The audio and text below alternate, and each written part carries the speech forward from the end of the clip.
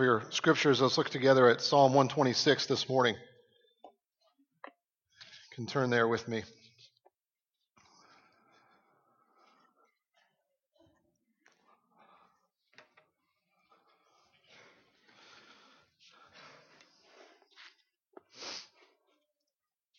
It's a short psalm, but I assure you it is very, very deep. We'll just be able to scratch the surface today. Maybe not even that. Let's look at Psalm 126. This is God's word for us. A song of ascents. When the Lord restored the fortunes of Zion, we were like those who dream. Then our mouth was filled with laughter and our tongue with shouts of joy. Then they said among the nations, the Lord has done great things for them. The Lord has done great things for us. We are glad. Restore our fortunes, O Lord, like streams in the Negeb. Those who sow in tears shall reap with shouts of joy. He who goes out weeping, bearing the seed for sowing, shall come home with shouts of joy, bringing his sheaves with him. Let's pray together. O Lord in heaven, we do thank you for your word. It is challenging. It is deep, and we know that it's true. We ask, Father, that you would convince us all the more how true it is, how deep it is, how it describes and defines our lives, and even more, that we need it. Lord, we pray that you would indeed abide with us in such a way that we would understand no matter how bad we think we are not beyond the reach of your grace. Abide with us in such a way that no matter how good we think we are, we're still in constant need of your grace. Help us, Lord. Do for us what we cannot do for ourselves. In Jesus' name, amen. As we look at Psalm 126 this morning, this psalm connects with us right from the start. The Psalms have a way of pulling us right into their meaning and right into their text and right into the story. This psalm is no different. The Psalms, you remember, are very deep. The Psalms are not shallow. The Psalms are incredibly experiential. As a matter of fact, when I first came, back in February of 2013, you remember that we spent a number of weeks looking through the Psalms. Well, actually, you probably don't remember that, but you might. One of our forefathers has described the Psalms in this way, that the Psalms are an anatomy of all the parts of the soul. They're an anatomy of all the parts of the soul. That means everything that you can experience in life is written in the Psalms. It means that the Psalms are not shallow. It means that they are very, very deep, and they pull all of us in. And this psalm has a way of doing that right from the beginning. You notice how it says that it's a song of ascents, plural? This is a section in the Psalms from Psalm 120 to Psalm 134. There's a lot of debate about what these Psalms are about or what was the particular historical reference of when they were written or why. But to be honest with you, a lot of times academics make things a whole lot more complicated than things really are. Maybe you haven't noticed that, but it's true. They can make things very, very complicated. I got a good taste of this in seminary. You know, my job is to make things simple and clear, right? Well, I spent four years how to make very simple things very complex.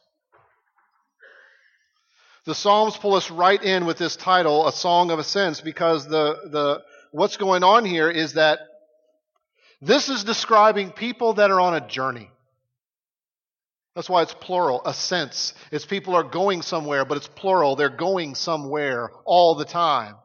You see, it pulls us in because we are on a journey. You're sitting here this morning and you're on a journey. Your life is going somewhere. You are doing certain things this week and have done things last week, and it is for a purpose. You're going somewhere. Your life will end up somewhere. This psalm doesn't just pull us into the text by making us think about the truth that we're all on a journey and that we're going somewhere. This psalm actually deals with emotions.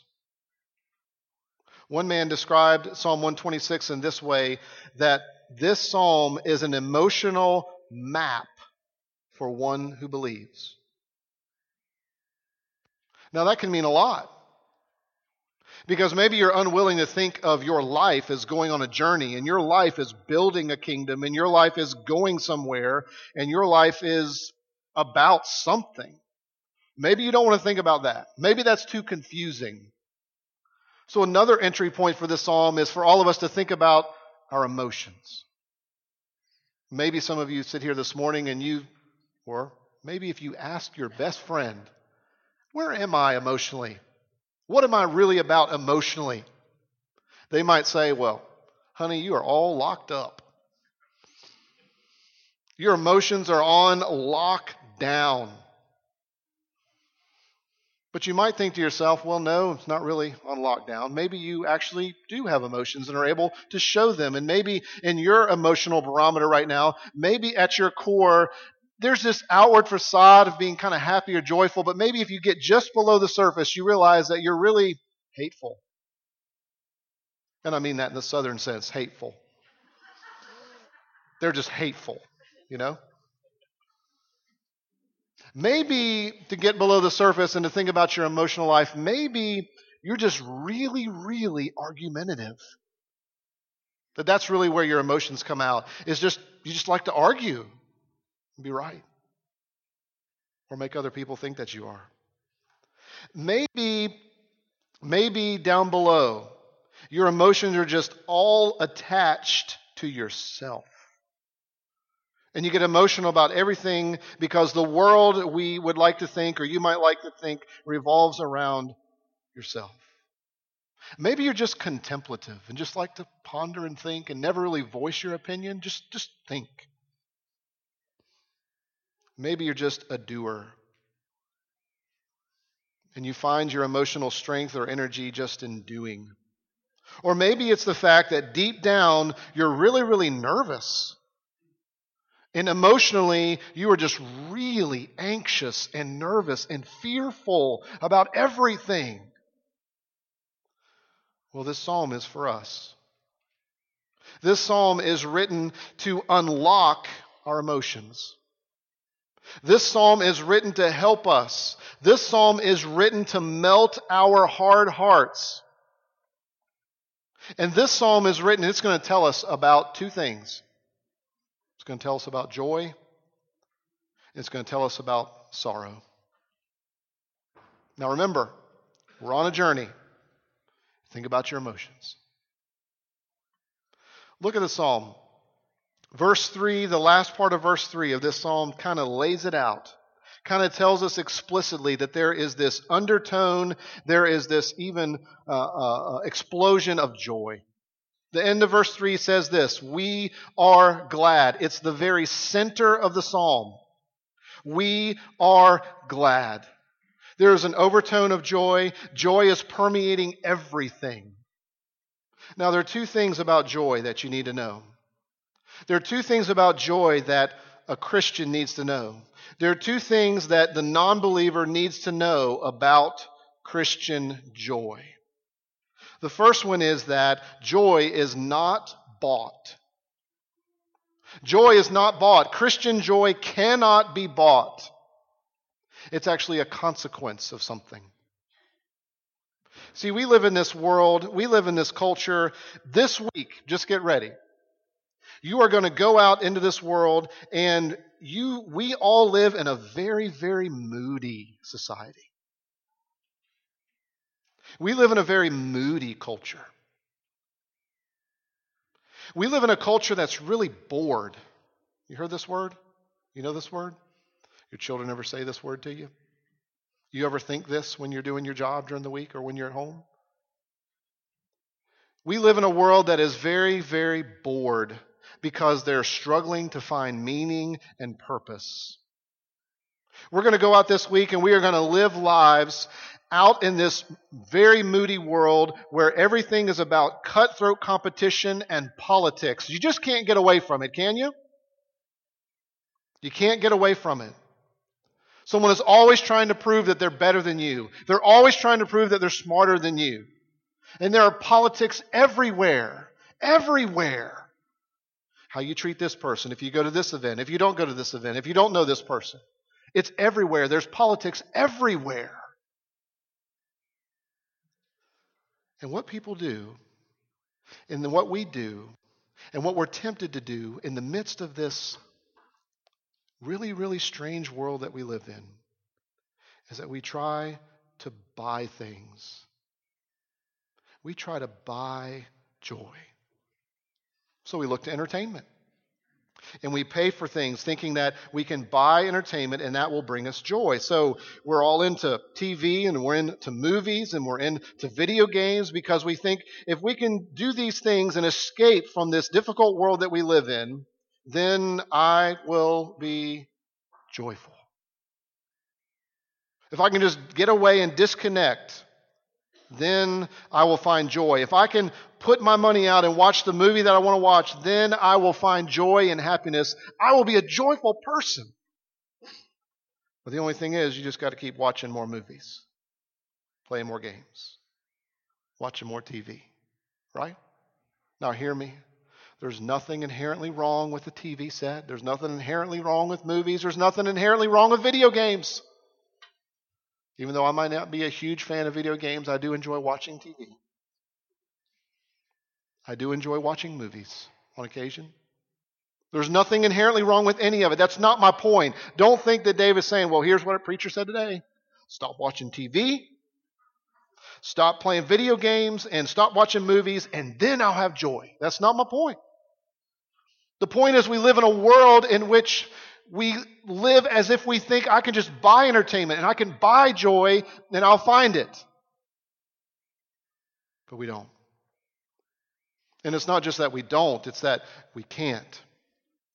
You see, joy is not bought, it's a consequence. Joy is a consequence of reflecting. Joy is a consequence of reflecting and thinking about the big picture, the perspective. Joy is found as a consequence of remembering the big picture. Joy is a consequence of remembering perspective, to see the big picture of what God is doing. All that is to say is that joy can't be bought. Joy is actually based on God. Joy is a consequence of knowing God. Joy is the consequence of knowing that God acts in the world, that God acts in my life, that God is going to act this week, today, now. Listen to this psalm. The first verse. When the Lord restored the fortunes of Zion, we were like those who dream. Isn't that incredible to think about? Verse 2. Then our mouth was filled with laughter and our tongue with shouts of joy.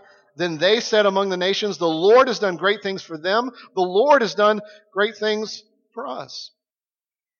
Something has happened that gave birth to this psalm. Something happened in order for people to find joy and happiness. Something happened. God acted. And the consequence of God's action in the world is that people are filled with gladness and joy. And I love the fact that you don't know exactly what happened.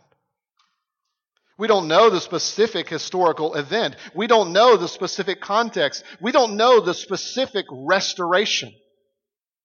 We don't know the specific deliverance. And what that means is this morning, if you realize you're on a journey, and if you realize that it's okay to be joyful, and if you think about joy and realize that you cannot find it by buying it, that joy is only found in recognizing what God has done and who God is, then that means, beloved, that means right now, you can realize that this psalm has multiple fulfillments.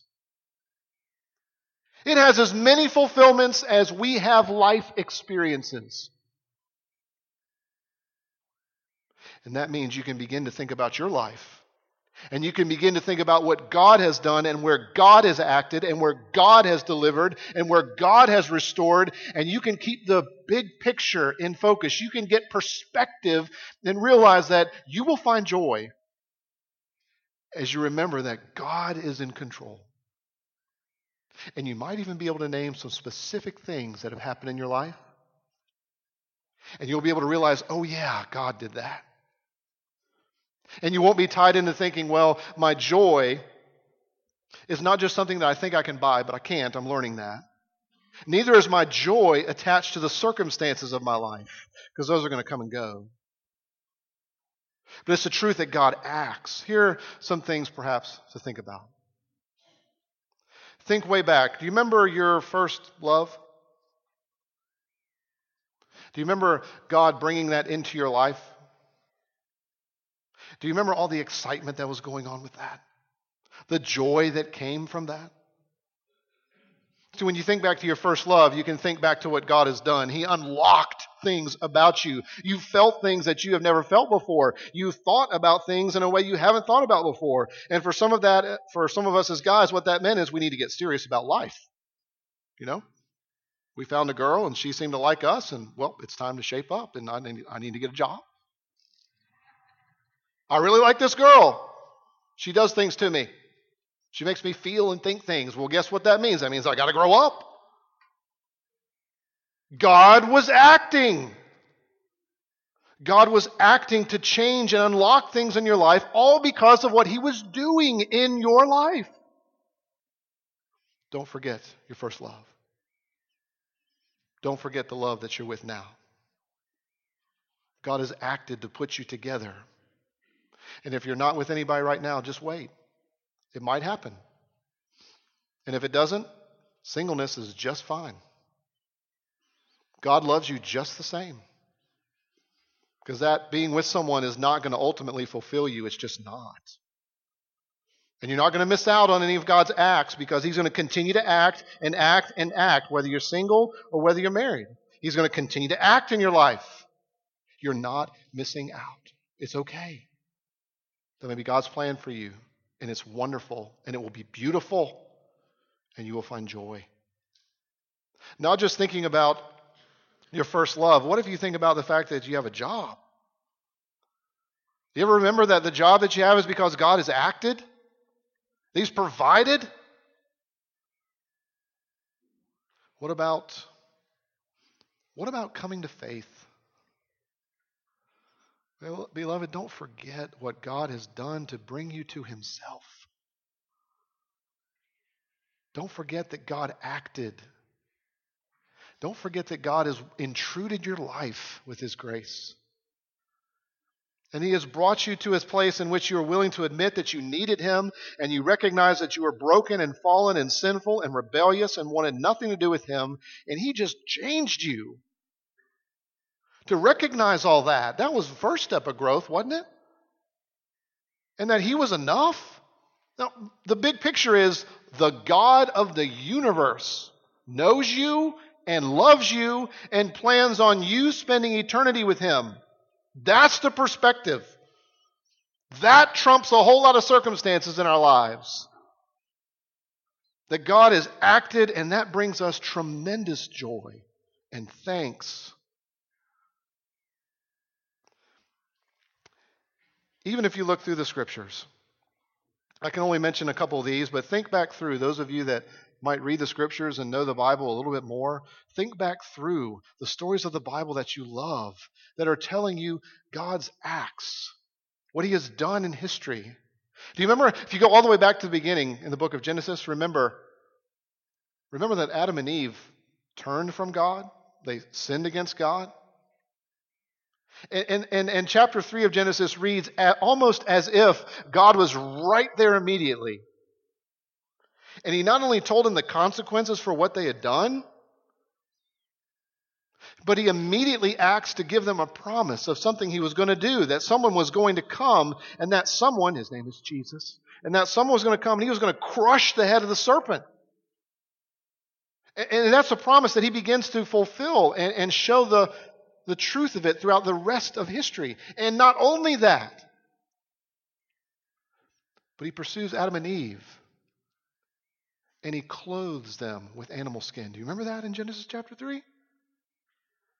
Adam and Eve sinned against God, and they didn't think to themselves, well, let's see if we can work our way back. They had no idea what to do except hide. Sound familiar?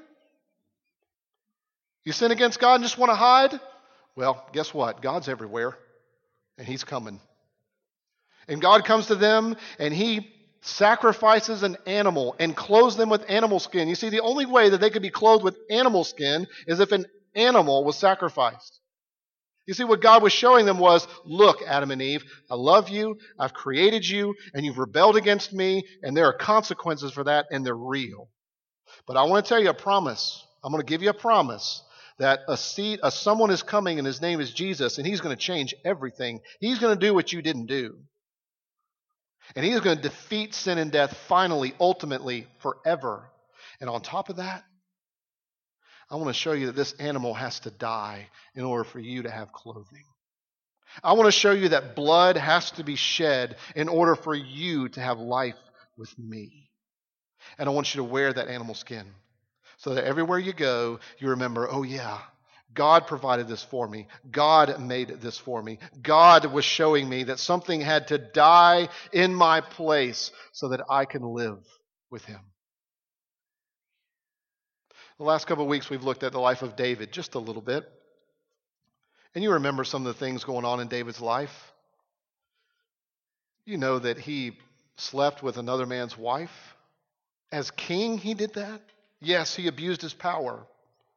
Not only that, he was an accessory to murder and so many other things that David did. It's true. It's all in the Bible. It's there. But you know what David said at the end of his life? At the end of his life, David started to get some perspective. Do you realize most of us wait far too long to get perspective? We wait till we get older and older and older. And the older we get, sometimes we not only get more cynical, which we have to fight against, but we have to continue to get bigger and bigger perspective. And that perspective has to remain constant in our minds. At the end of David's life, what he said about God is that your gentleness has made me great. Isn't that profound? David would acknowledge before the world, he wrote it down for us to read in several different places in the Old Testament, that God's gentleness had made him great. Now that's perspective. Joy is based on God and what God has done, and that this psalm and this joy, the joy of the Christian life, has multiple fulfillments. Don't forget it. Don't forget it. But Christianity, the message of Christianity, doesn't lead us to this que sera, sera. If you want to update that a little bit, Hakuna Matata kind of mindset. The message of Christianity doesn't lead us to that.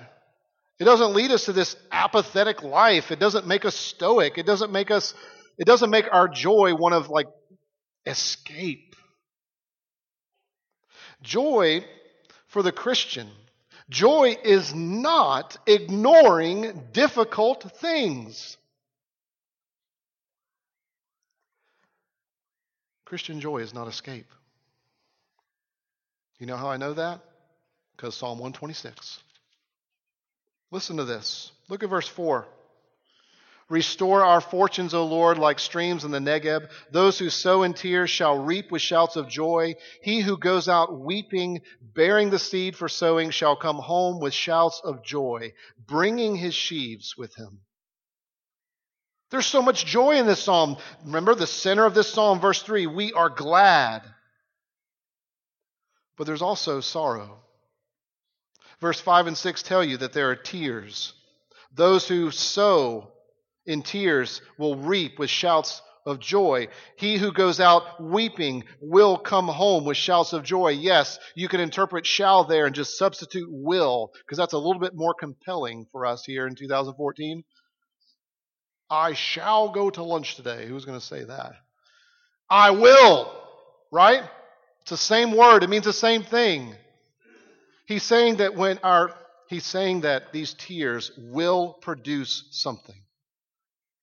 They will produce something. He's confident. Believer, you can have full confidence that your tears will produce joy. Those of you that don't know the Lord, hear this. The Christian message tells us that tears, the tears that believers shed, will produce joy. The tears will work toward our joy. Try to get this in your mind. If joy is not bought, if joy is a consequence, if joy is based on what God has done and who God is, then we will actually be more compassionate. We might even shed more tears. If joy can't be bought, if joy is based on God, then we actually might be more compassionate and might shed more tears than those who don't love the Lord Jesus. Because we understand sin's effects in the world. We recognize what sin has done to people and to societies and to the world itself. We understand the way things are supposed to be, and we're learning more and more about what that means. And not only do we see the effects of sin in the world, we don't think of sin as just simply breaking a rule. We actually think of sin as breaking a heart. We see that sin is something that is done against the heart of God. And that grieves us. Do you see? We're more compassionate. We might even shed more tears. Well, how in the world do tears produce joy? How does that happen? I was reading this week, and I've always wondered this. I haven't understood how to answer this question. As I was reading this week, I got a lot of help. And I hope this will make sense to you, and I hope that God will continue to work this into my life for however much longer He gives me to live. How do tears produce joy? Here's the connection. Tears equal water. And what happens is as we cry and as we shed tears, the water hits the seeds. It hits the seeds of truth, and it hits the seeds of joy. And it causes them to grow and flourish and produce fruit and change and morph and mature. You see, we need water to live. It enables things to grow. We can't live without water. We need water. Joy needs water.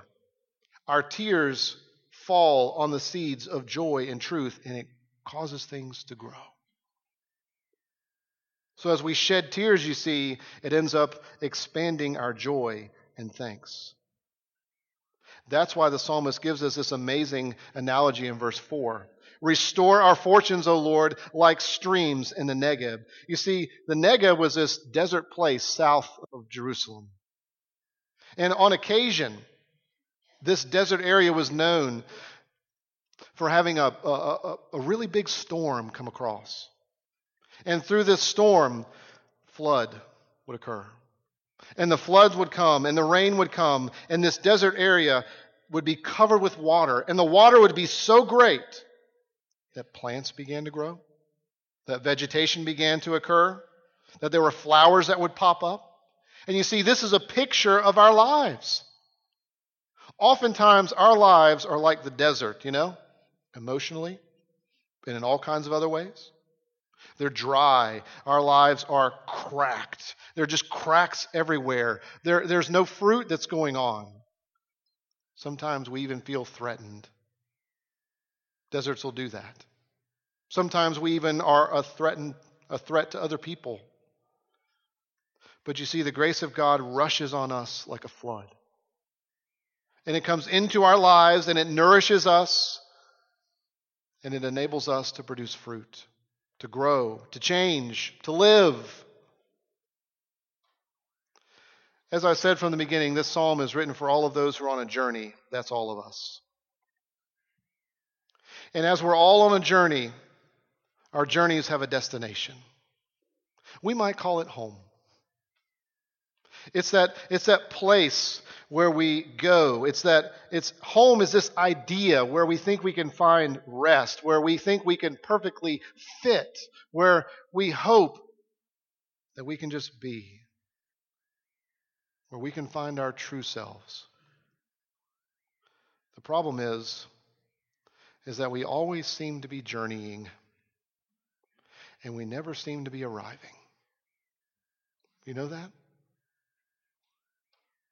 A couple of months ago, I took a study leave and I went back to the western part of the state in the mountains. And it was a time for me to think and pray and write and plan and all that kind of good spiritual stuff.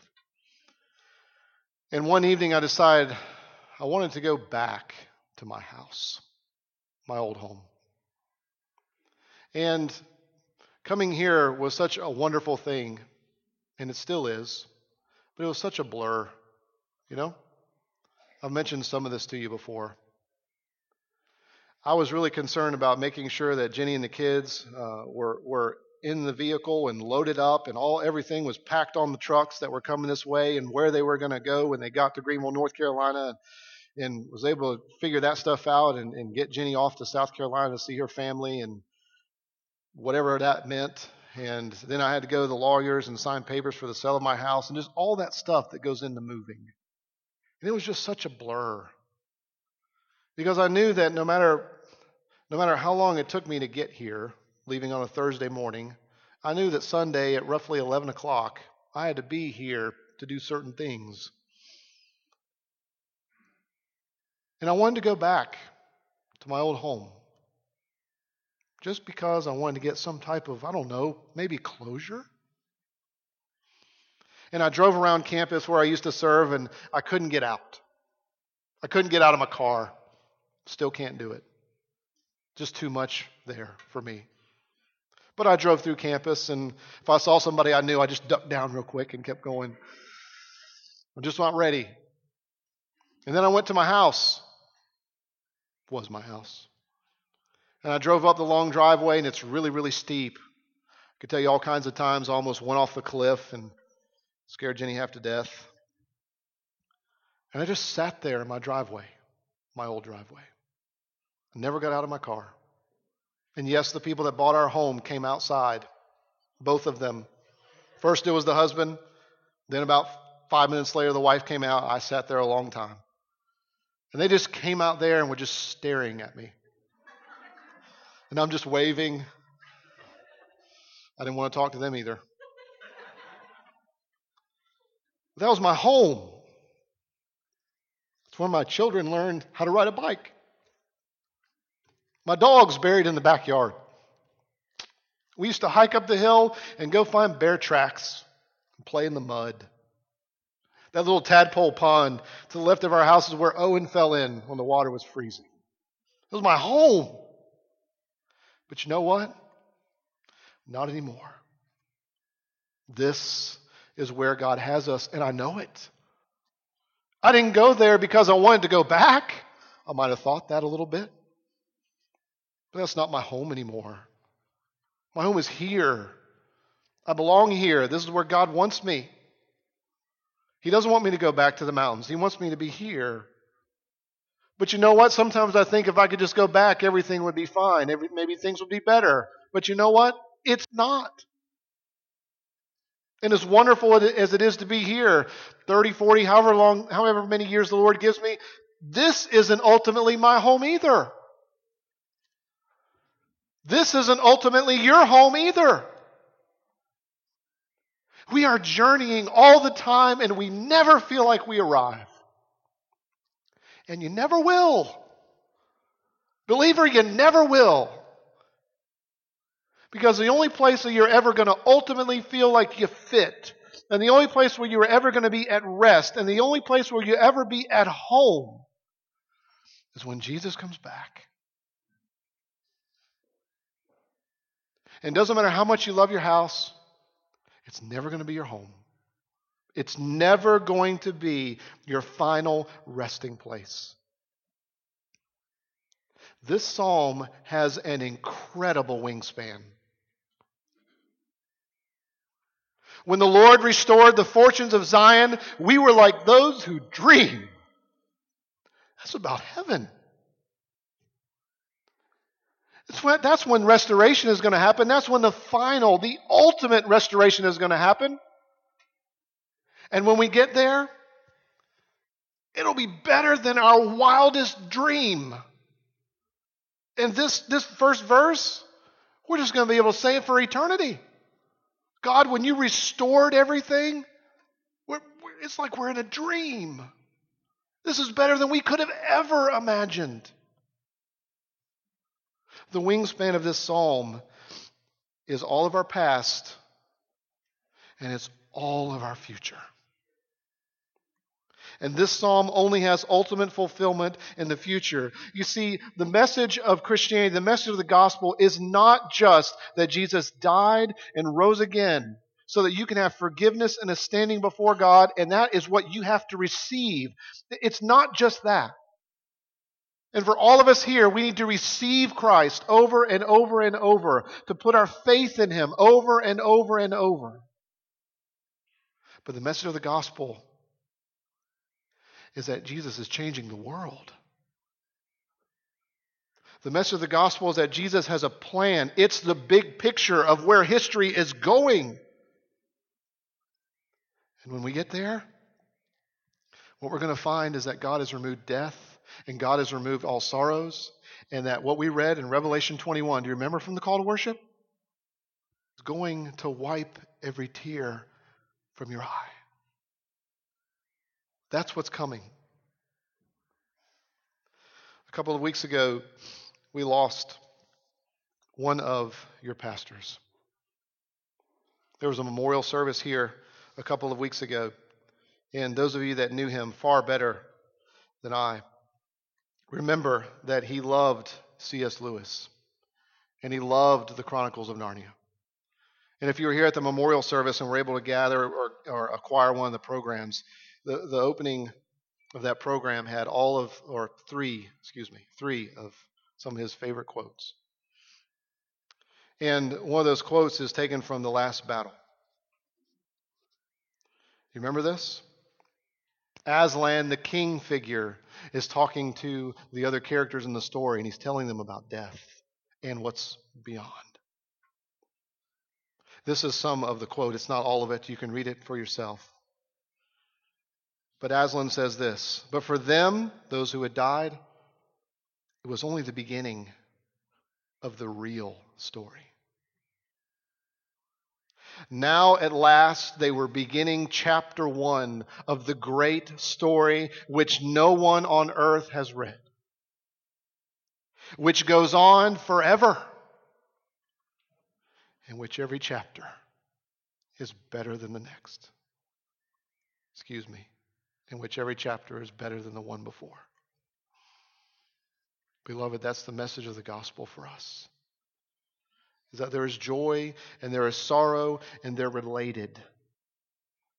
And we long for the restoration. Let's pray.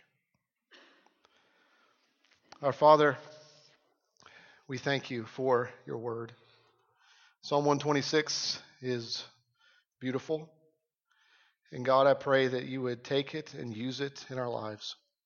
Wherever I've misrepresented, Lord, help us to forget that and help us to cling to what is true. And more importantly, Lord, help us to cling to the Lord Jesus more earnestly from understanding this psalm. May us long for heaven to come. May we long for the time in which every chapter is better than the one before. We pray this, Jesus, for your glory. And we can't wait till you restore all of your glory. And we will be like those who dream. Amen.